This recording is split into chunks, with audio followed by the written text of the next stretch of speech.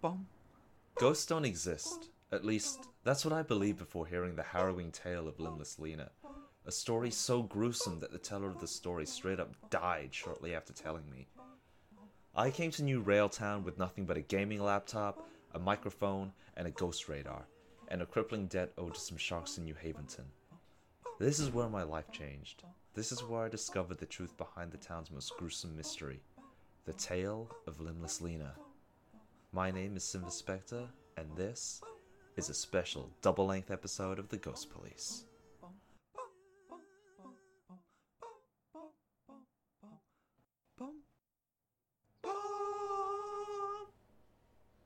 In the last episode, I ran into an old gypsy lady who told me to meet her outside the train station at 4 p.m. Remembering what my father told me, show up late to assert dominance, I arrived at the train station at around 5:30 p.m. The gypsy lady, whose name was Mrs. Poyce, was not pleased and started yelling at me in whatever this language is.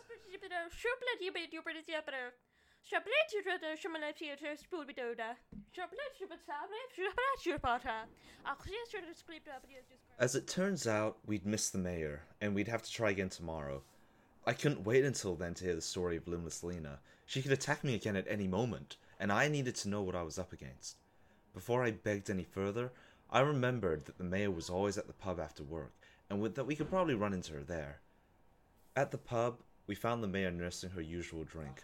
I confronted her about the kidnapping. Good evening, ma'am.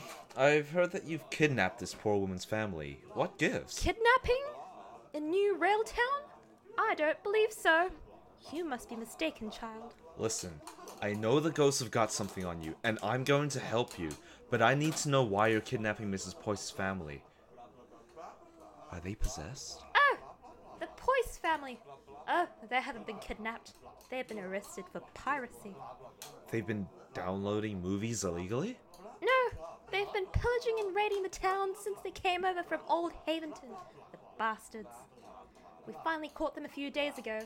They're in the country jail. Understood. I'll break them out. Wait, what? I grabbed Mrs. Poyce and headed over to the county jail, which didn't have a lot of security. I stole the key off a sleeping warden and headed into the dungeons while Mrs. Poyce stayed upstairs as a lookout. There were 2 jail cells, one with a middle-aged man and 2 young children, all covered in satin robes, and another with a woman who was just staring blankly ahead. I couldn't tell which cell was the one containing Mrs. Poyce's family. I'm here to release the family of Mrs. Poyce. Is that any of you? Sorry, I don't understand. Yeah, that's me. I'm Mrs. Poyce's family. Poyce?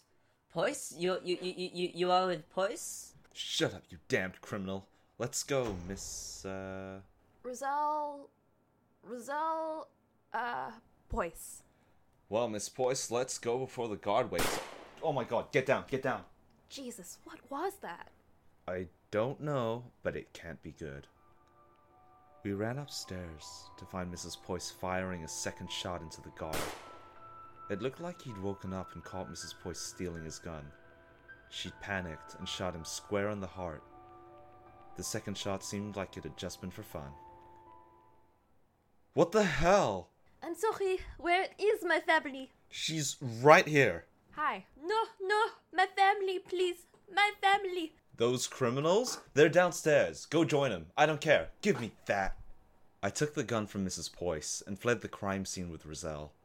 When we were in the clear, I discovered something crazy about her.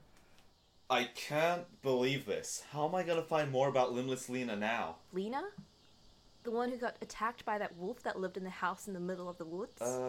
Yeah, maybe?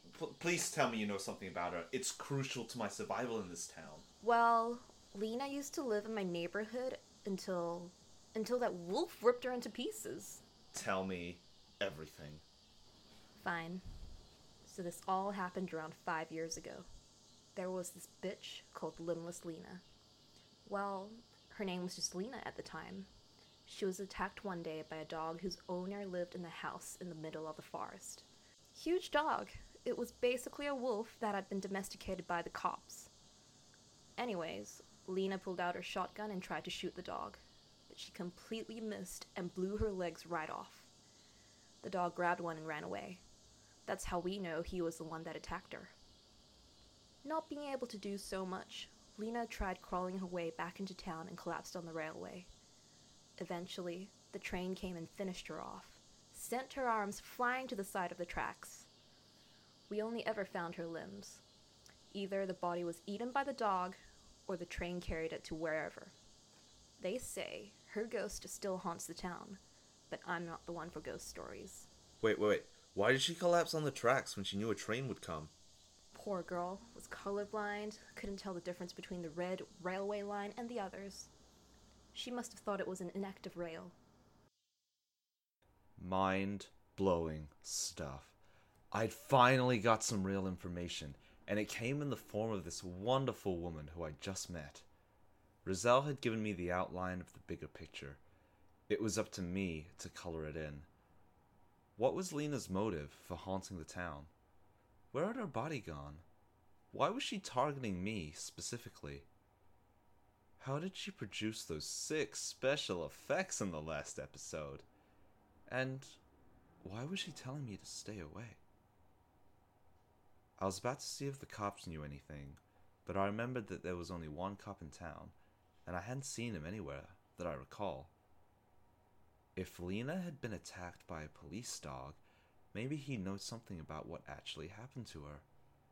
At the very least, I had some sort of protection now.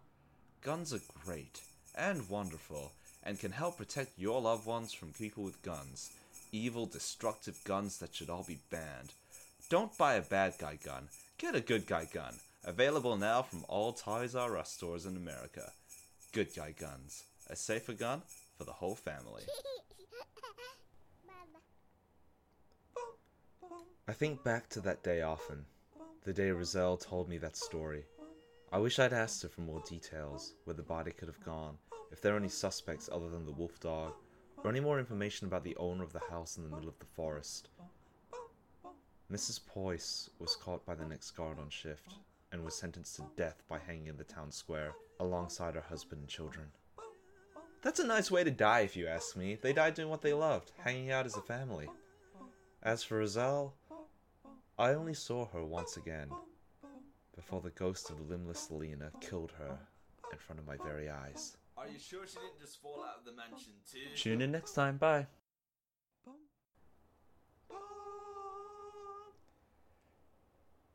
The Ghost Police was written and directed by Elliot Lampo Tang. Voice acting done by Elliot Lampo Tang, that's me, and Soyoung Cho, who is amazing as all the female voices. Apart from the mayor in the first episode, that was me. I'm sorry, you didn't need to hear that. Yeah, you can email us at theghostpolice2019@gmail.com, and I don't know why you're still listening to this. It's trash. I made this for like 3 specific people, and you 3 know who you are. Why did you make me do this? Why Jenny? Why Steph? Why Soyoung? I guess... Soyoung's alright. See ya.